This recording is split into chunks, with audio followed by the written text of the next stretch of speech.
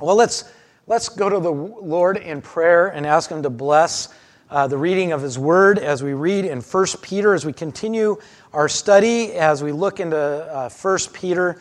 And we're in chapter 1, and we're going to be looking specifically at verses 13 through 16 this morning. Familiar verses to many, but hopefully that God will bring some truth to you this morning through His Word and speak to us through the power of His Spirit as we look how to endure in our hostile society and our hostile world that we live in. How do we endure in these things? So let's ask God to teach us this morning. Lord, we are here. We are so blessed. And Lord, just thank you for the abundance in which you give us. I pray, Lord, that your Holy Spirit would stir within us this morning to teach us, to open up your word, to make it live to us this morning. Pray, Lord, that you would work through me and get your word past my lips, beyond me, and not to be about me, but, Lord, to be about you, and that our hearts would be quickened through the power of your Spirit to move and to do and to live out your word in our lives daily. Lord, so I pray that you would just challenge us. And through that challenge, that we'd be greatly encouraged as you work in our lives as your son and daughters. And Lord, speak to us now, I pray. In Jesus' name, amen. Verse 13, we pick up in our study on looking at some keys on how do we endure, how do we survive in this hostile world, in our culture, in our society. And so we pick up our study in verse 13. And as Peter writes to the church and as God writes to us, he says this, "Therefore, gird up your loins of your mind, be sober, and rest your hope fully upon the grace that is to be brought to you at the revelation of Jesus Christ. And as obedient children, not conforming yourselves to the former lusts, as in your ignorance, but as He who called you is holy, you also be holy in your conduct. Because it is written, be holy, for I am holy." One of the amazing things last week that we discovered is that our text last week didn't have a single command. And at first glance, as we just read this, it looks like we're loaded with verbs that are commanding us to do certain things. But in reality, in these verses we just read, there is only one command. And believe it or not, it is not be holy. Be holy is a modifier. In fact, all the other verbs are modifiers. They're modifying the one single command. There is one big point. And it's funny because as we say that, our mind automatically jumps to verses 15 and 16. But that's not the one main point. It's the result of the main point. And we want to talk about what that main point is. So I want us to discover and look at this living hope. Hope. Hope is an amazing thing. You know, have you heard it said? Some of you guys have doctorate, doctor's backgrounds. Some of you have studied medicine. Some of you may understand some of the things I'm about to say, but it's been said that you can live 40 days without food. I don't know about that. I've never tested it personally. But it's been said you can live 40 days without food. Well, and it's been said you can live 8 days without water. Both of those I've never tried. Now, I've made it a week without food, and I've made it, just a day without water. But I've been blessed with having lots of good food and lots of good water. I don't live in the city of Ferndale. I live outside Ferndale. So I'm blessed with good water. So here's the thing. So we can live, but here's the thing. Scientists and doctors, I have looked it up. They have told me, and as I've been reading, I have found out that people can't live without hope. They need hope. We need hope. Hope is huge. And here in 1 Peter, chapter 3, by the way, it says here, set our mind fully on the hope that we have in Christ Jesus that will be revealed in the last time. But this wasn't the first time that Peter told us about hope. And in 1 Peter chapter 3, it says, "Blessed be the God and Father of our Lord Jesus Christ, who according to his abundant mercy has begotten us again to a living hope." We have a living hope because we have Christ. Christ is not dead. He is alive. So the hope that we have in Christ, the hope of his return, it isn't a dead hope. It is a completely different hope. It's living. Hope that God is talking about in our verses, this hope that we're supposed to set our minds on, it doesn't mean wishful thinking. That's how the word is used in our culture. Our hope does not mean wishful thinking. Hope in the Bible is a confident assurance. It's being deeply persuaded that we know what our future holds. We know what our future holds because we know what Christ has done. And we know what Christ has done because Christ lives. And not only does he live, but he's going to return to take us home. Not only is he going to return to take us home, but in the meantime, he gave us the Spirit that we will have a guarantee to give us the assurance we need to persevere and to have hope. So the world is living without hope. This hope, by the way, did you know that the hope that the Bible is describing, the hope that Peter is talking about here in verse 13, is a synonym of faith. It's not completely separate from faith. It's a synonym. Faith is this. Faith is a concrete trust of God. It's a present trust. I am trusting God. In the present, I trust the Lord. It is having faith. Our faith grows, and as God grows our faith, our trust in God grows.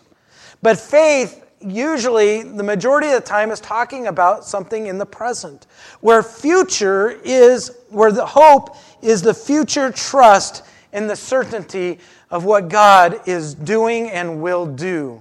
So where faith is about the present, hope is about our future. And so hope is just a synonym of the faith in which we have. And hope here in our text is the focal point, and it's talking about the second coming of Christ. It's what it says in Titus 2:13, waiting for our blessed hope, the appearing of the glory of our great God and Savior, Jesus Christ. We are hoping in the future. We're hoping. We can't wait, or we shouldn't. We should have that attitude of wanting to see the return of Christ. I don't know about you, but dying of old age is great, but being caught up in the air with Christ is even greater. Right? Having that elevator effect of just going up and being with Christ, that would be something to behold, of our King of Kings coming in the clouds and calling us home. That's the hope that we're supposed to long for. And I want to, again, express how important this is that Peter is bringing this up now for the second time. The church that Peter is talking to in the first century, they were desperate in need of the fan of flames of their hope to be, to fan that flame, to get it burning. We were trying to start a fire, and we were just fanning the flame of that fire, and we just didn't want to take because everything was wet. Well, the church was struggling. The church was struggling in the first century. They were depressed, they were persecuted, and they needed their hope fanned. They needed to be set ablaze in their mind. The words which Peter are speaking to the church is so important. They were experiencing unfathomable pressure, and this pressure was suffocating their hope. Let me explain. They were Christians in a non-Christian society in the middle of pagan Rome. They were suffering intense persecutions in all forms. They were experiencing slander, riots, local police action, that they were being arrested and imprisoned. They were experiencing social ostracism. They were losing their jobs. They were losing their homes. And they were being intimidated. Doesn't that sound like our political culture? Yeah, doesn't this sound exactly like what we experience today? Isn't that amazing?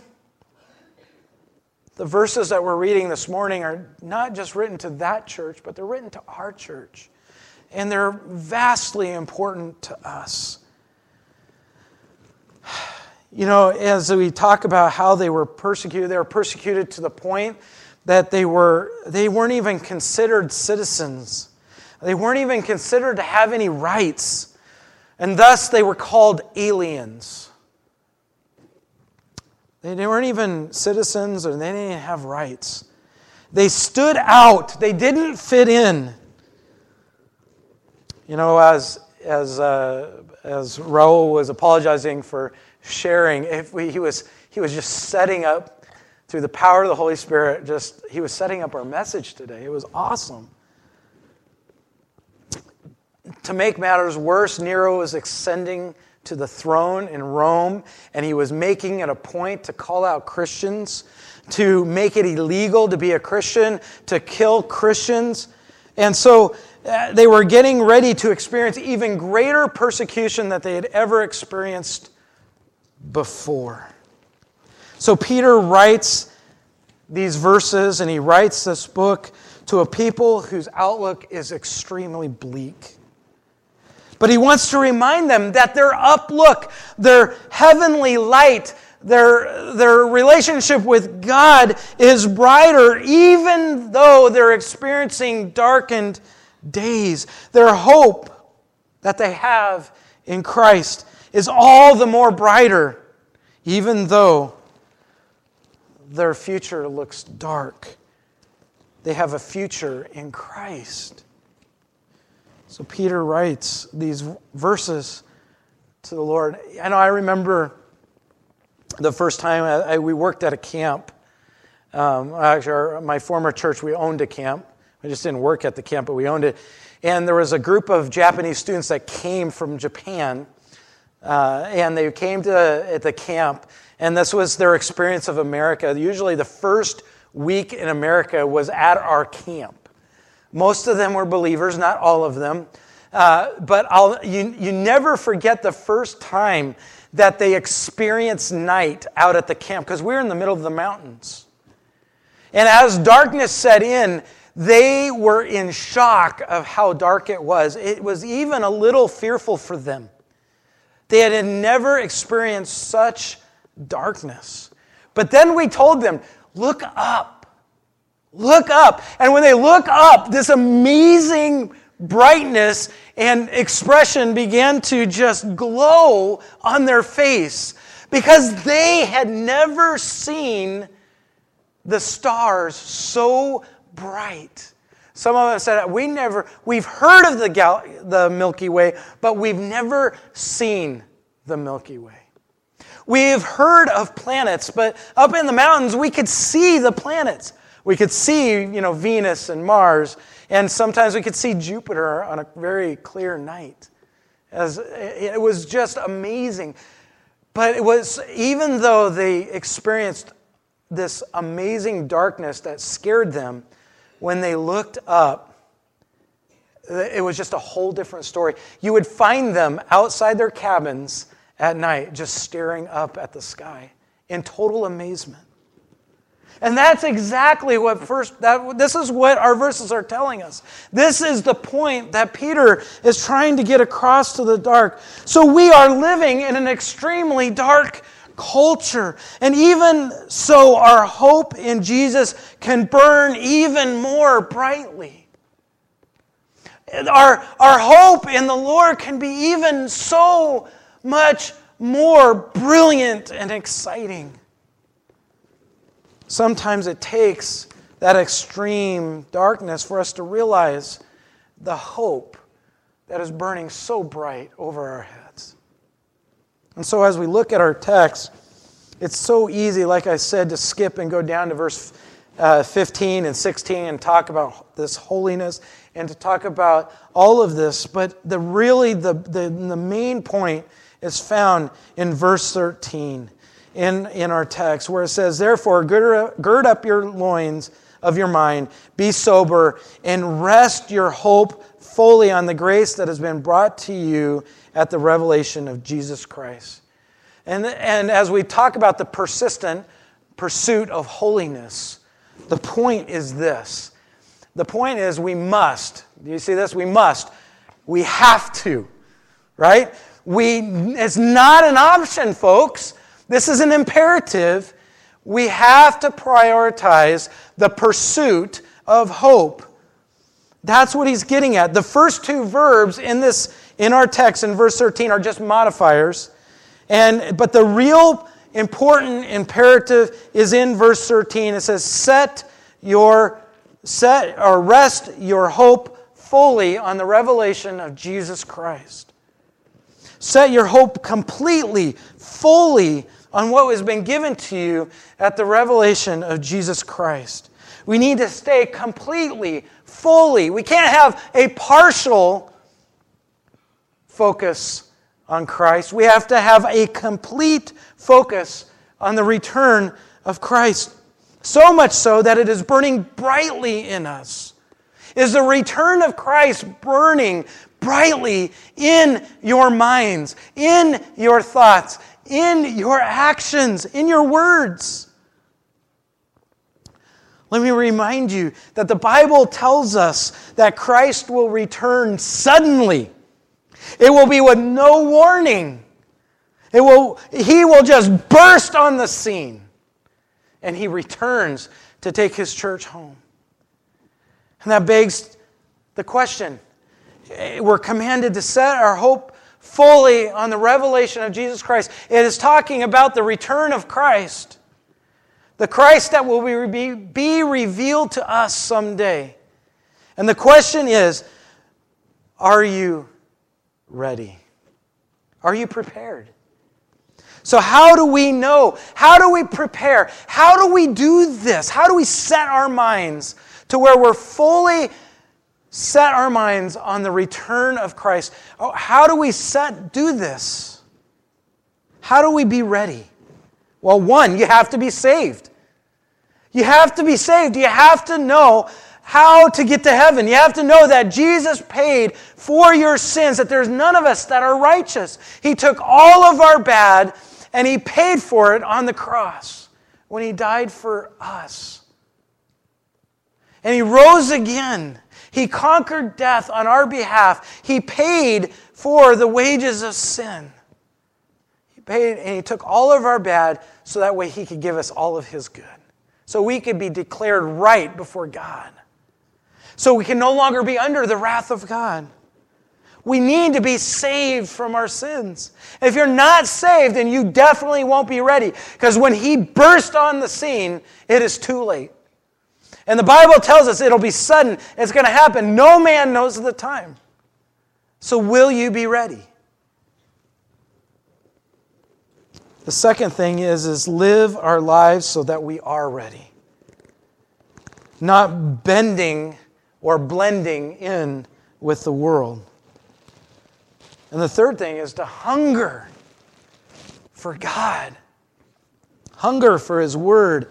The Bible says to hunger like newborn babies. To hunger for the pure milk of the Word. I don't know about you, but pretty much everybody here probably has experienced when a baby gets hungry, a baby is hungry, right? Can you just ignore it? No. You don't just say, oh, that's okay. I'm going to go watch a football game. No. The baby just gets louder and louder and louder until you feed it. Do we eagerly long for the milk that way where we just get louder and louder? Do we eagerly yearn for the return of Christ to where we get louder and louder and louder for the Word of God? Does our desire grow? eagerly waiting for the Savior like a baby waits for the milk. They don't wait at all, do they? Colossians 3:4 says, when Christ, who is your life, appears, then you will appear with him in glory.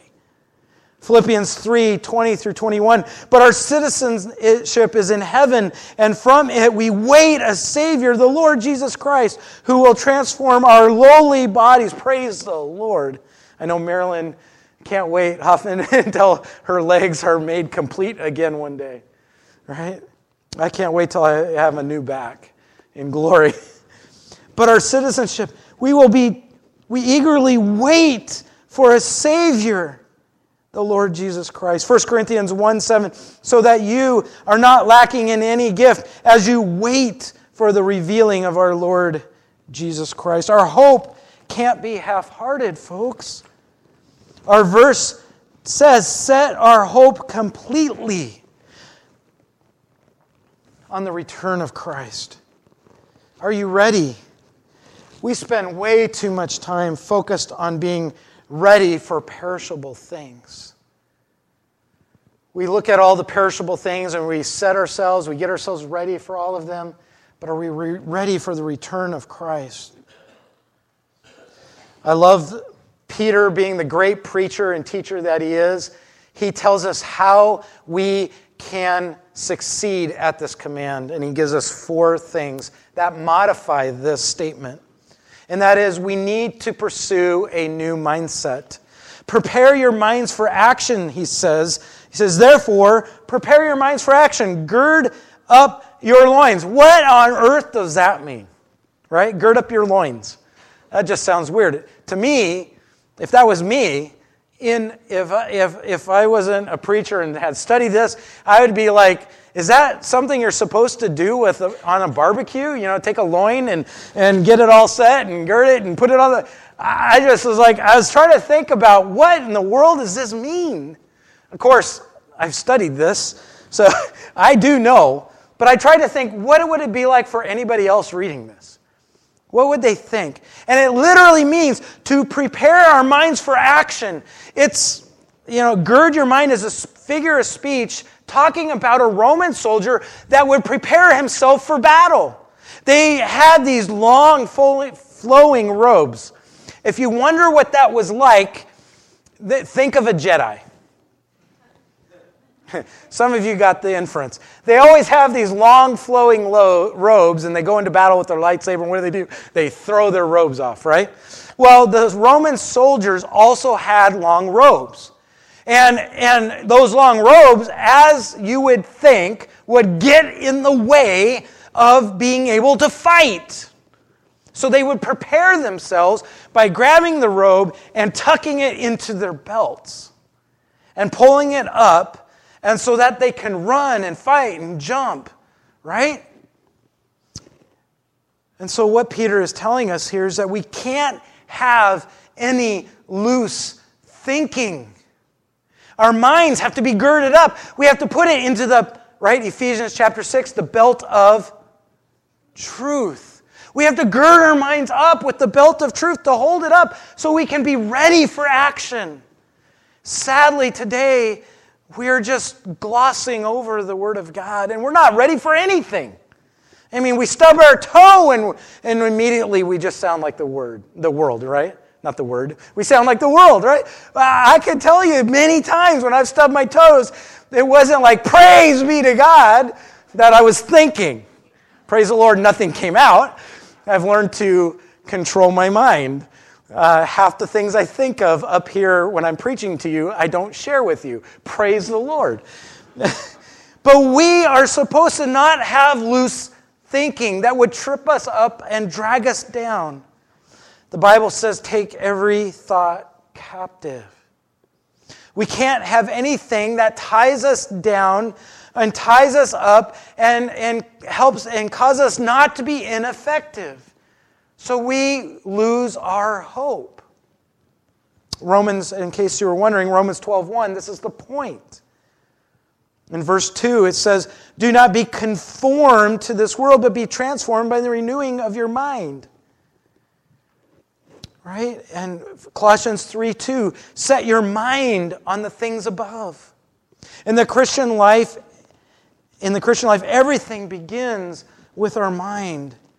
We can't just go willy-nilly loose and about with just every care of life. We have to set our mind, gird it up, and set it according to the Word of God. We need to pursue a new focus. Look at the very next verb, the modifier that modifies, being able to keep our focus on the return of Christ, on that great hope. He says, therefore, be sober. So, as you would expect, sober means don't get what? Don't get drunk. So why does he say this? Set your mind, gird up your mind for action. Set your mind, prepare it for action. Be ready with the Word of God. Tuck it into the belt of truth. And now he says, be sober. Literally, don't be drunk like a fool. Don't become like a fool. Think of a drunk person. They do foolish things. They sing awfully funny, right? A drunk person always thinks they can sing, but that's not the case, right? They're not in their right mind. They're imbalanced. There's no self-control. Their brain is unplugged. Literally, what Peter is telling the church, if we are going to set our mind fully on the hope that has been given to us in Christ, then we need to literally keep our mind sober in all things. Don't let your senses, don't let your emotions become dull by the world. Don't be swayed by the world. Don't be drunk on the world. Don't take in so much of the world that you become like one of these fools who are imbalanced. Have you ever seen those people that are based everything, their Christian life, on only emotions? They're like this all the time because they're not setting their mind on the hope that has been given to them in Christ. Peter's telling us here to the church that we need to be sober. And he says the exact same thing in 1 Peter 4:7. It says the end of all things is at hand. Therefore be like, look, he says, look, the world is coming to an end. Just look outside at the news, right? The Lord is going to return. Will you be ready? The end of all things is at hand. Therefore be self-controlled and sober-minded. Be sober-minded, he says. The next thing we see in verse 14, it's kind of folded around the main point of setting our mind on the return of Christ, saying He is our hope. Without Him, there is no hope. He is our living hope. We don't have a dead hope. We need to pursue a new lifestyle. Look, if we look at verse 14, it says, as obedient children. Literally, in the original language, it says, living as obedient children. It says it's not just telling us to be obedient. It says that we already are living as obedient children. So it's amazing. This is an amazing trickle-down effect. If our hope is fully focused on Christ, if our hope is in Christ, and we prepare our mind for action, and we're not getting drunk on worldly things, we will naturally just be obedient. We don't have to live by a set of rules. It will be a natural thing for us to just live obediently. That's why Christ said, I've come to fulfill the law. We are called to live obedient lives to God. And when we live obedient lives, we're no longer affected by these worldly pursuits. We are called to a new life. In 2 Corinthians 5, it says, therefore, if anyone's in Christ, he is a new creation. The old is gone and the new has come. Guys, our hope is not in this world. Our hope is in the return of Christ. We know what's coming. Are we ready? Are we living like we should? And that's the point that leads us to where we always draw our attention. And that is, we need to pursue a new standard of conduct. Verses 15 through 16. But as He who has called you is holy. Look, we have been called by a holy God. We are called out of our sin into a new life. We were called out of death into a living hope, into this new life with Christ. We were called by a living hope, by a holy God. And he says, you who are called you as holy, you also must be holy in your conduct. See, we have a new standard. The world around us is not our standard. What Peter is saying, look, folks, because if we're going to set our hope fully on the return of Christ, the only way we can live that way is if we have a new standard, and that is God. He is our measuring stick. We don't measure our conduct by the world around us. And I got too excited. I forgot to breathe. Guys, this is the danger in the church. We look at each other and say, look how good we are. We look at the world around us and we have a good church. Oh, bless you, son.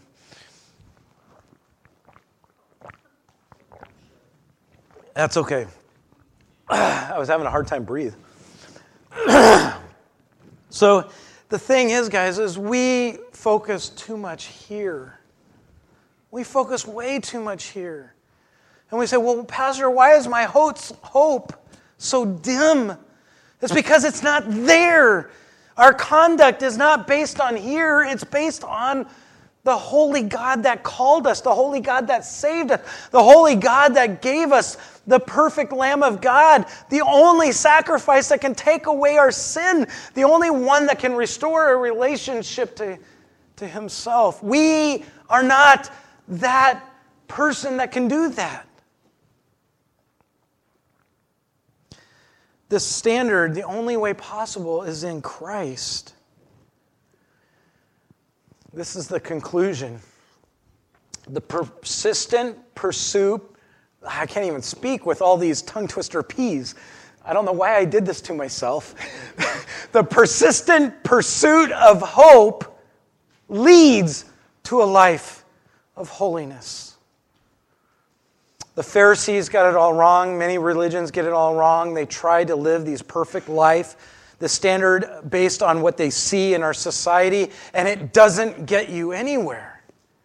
But God's conclusion, the conclusion is if we are set our hope fully on the return of Christ, if we're ready and set our minds for action, and we're sober and not drunk on the world, and we have a new, this new conduct that we're focusing on, it'll lead us to this life of holiness, not based on our good works, but based on what God will do through you because you're resting your hope on Him. Let me say it this way. It's not a life of holiness that leads to Christ. It's not a life of holiness that leads to a Christ-focused life or leads to Christ, but it's Christ that leads us to a life of holiness. And as we close, I ask you this question. Is the world filtering the holiness of God out of you? When you do searches on the computer, you have those filter things, so you can filter out all the unwanted garbage and get right to the point. Well, is that what the world is doing? Are they filtering out the point of your life? Are they filtering the holiness of God out of you, or is God's holiness filtering the world out and filling? This is the key. When God's holiness filters out the world in your life and the sin begins to dissipate, He replaces what He's removed with His unfathomable joy, His amazing mercy, His amazing gifts of grace in your life. As the world goes out, all of that goes in.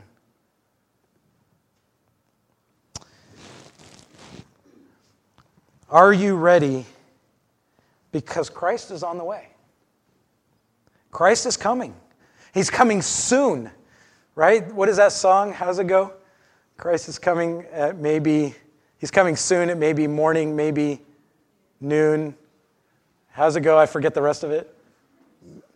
maybe evening, but it's soon. I don't know. I'm just rhyming now.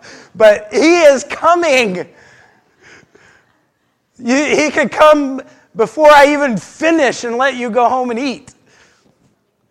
He may come on the way home as you're driving. And boy, that'll shock some people on the road. The key is this, guys, it doesn't have to be a shock to you. You know, when I long to have my grass cut, it doesn't surprise me when it gets cut. Because I usually make it happen, right? I usually see it through. If you are longing and your hope is set fully, that's the command.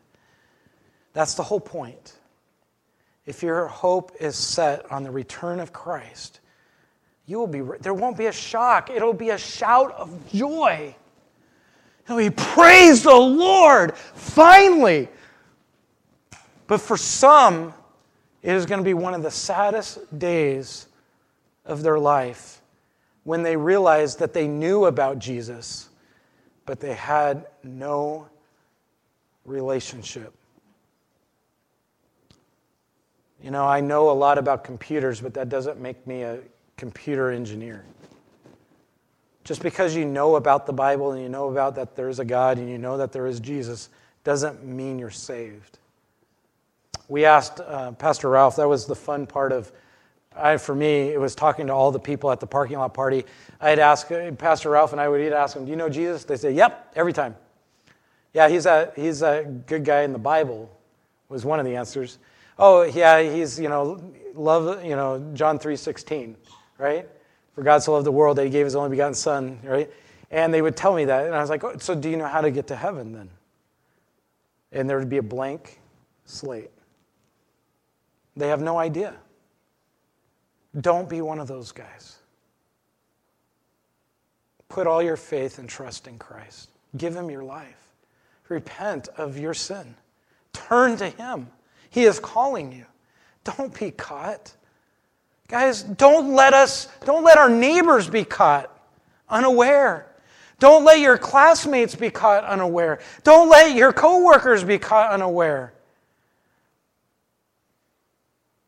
I can't fill this church. Only God can by us telling people about the return of Christ. Are you ready? And if you're not ready, then go to him in prayer as we close this morning and make sure that you are ready. Be ready. Be excited. Set your hope on Christ, not on your life, but on the life of Jesus Christ who died for your sins. Lord, do the work that none of us can do. Convict the heart. Draw people to you. Lord, if anybody here is not called out to you, that they would do that this morning and be saved from their sin, from a life of eternity separate from you in hell, and be ready for the return of Christ. Lord, may it just convict the rest of us that maybe we haven't been setting our hope on the return of Christ, but we've been hoping on these perishable things around us. Lord, help us to follow through with your game plan of these 4-step process of girding up our minds, preparing it for action, being sober, not drunk on the world. Lord, living as obedient sons and daughters, and having a new code of conduct in our life, looking to you, the author and finisher of our faith. Lord, I pray that you would just bless us with people coming to know you. Lord, I pray that you would bless us. Give us the opportunity of sharing our faith and this amazing work that you've done for us on the cross. Give us the opportunity to see new lives birthed into your presence. In Jesus' name we pray. Amen.